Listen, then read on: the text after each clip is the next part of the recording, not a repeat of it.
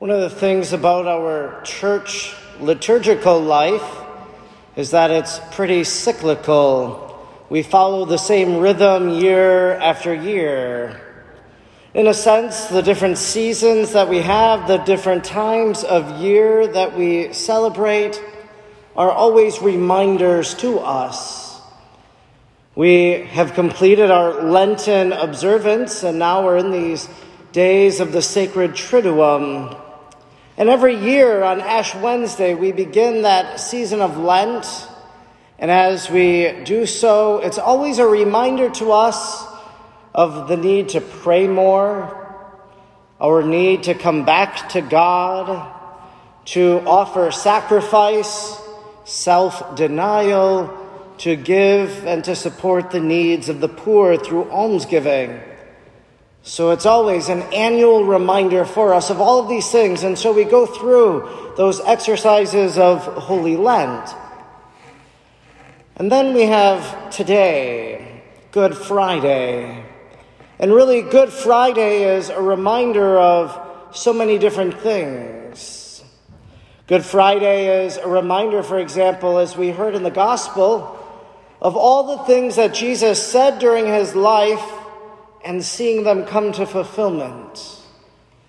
The evangelist John in the Gospel today reminds us, well, this happened so that it might be fulfilled.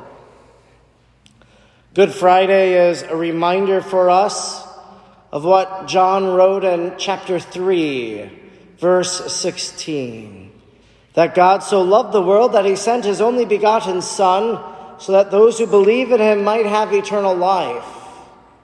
And so God, out of love, sent his Son Jesus to us, and out of love now that Son dies for us, so that we might believe in him, and that we might have eternal life. Good Friday is a reminder to us that we were worth dying for. That as Jesus dies on the cross, he dies for all the people of the past, for those in that present moment, in that time in which he lived, and for all people to come in the future, for you and for me. And so Jesus says, you are worth dying for. And we're reminded of that today. Good Friday is a reminder to us that we are forgiven. That by his death and by his blood shed on the cross, Jesus forgives our sins. And that also we are redeemed. That he bought us for a price which was the cost of his own life. Good Friday is a reminder, as we heard in the Gospel of St. John today, that we have a mother given to us by Christ. That Jesus from the cross says, Son, behold your mother, and woman, behold your son.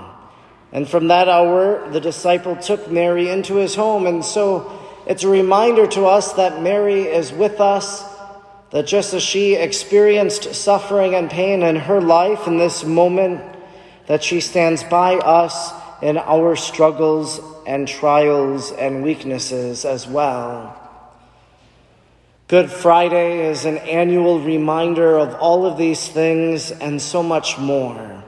And every time we look at a crucifix, we also are reminded of these things, of how much the God of the universe loved us, so much that he sent his Son Jesus to die for us out of love.